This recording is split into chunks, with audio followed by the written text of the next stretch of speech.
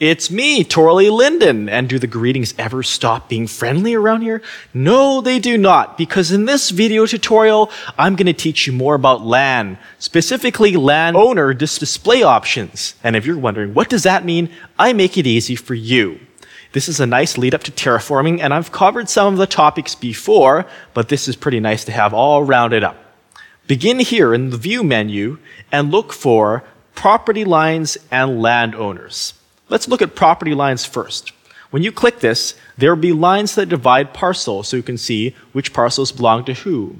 A green boundary means that it belongs to you. You're the parcel owner. A red boundary means it belongs to someone else who you may or may not have a connection with. See, all these other ones are red. Meanwhile, mine on the edges is green. Let me just zoom in there to show you very clearly. Okay, green and red. And there's also another type. If I zoom, just fly under the water, there's these kind of cyan ones, kind of a green-blue. This represents land owned by, guess what? A group-owned land that you're in. So if I go up here, notice that it's group-owned and it's the maintenance group. And sure enough, if I check communicate and I check my groups, I am in the maintenance group. So those are the three types. Land you owned, land that is group-owned by groups you belong to, and land that has, well, belonged to someone else, really. Next, if that's not clear enough for you, go to View menu and Landowners.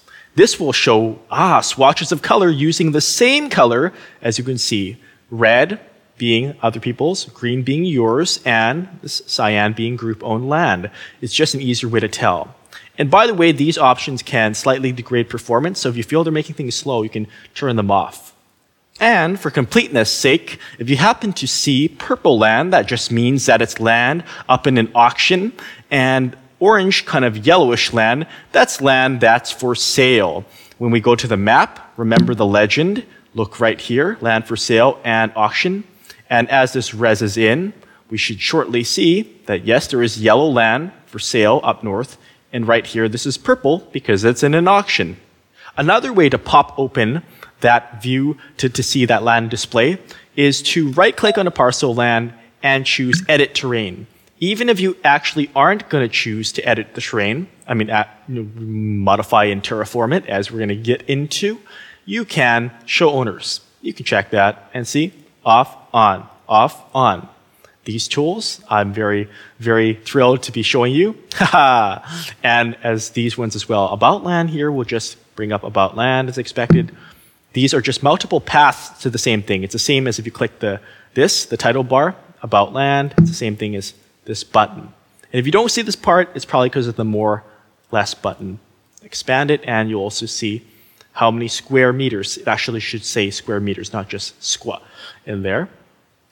Okay, so that's pretty straightforward, eh?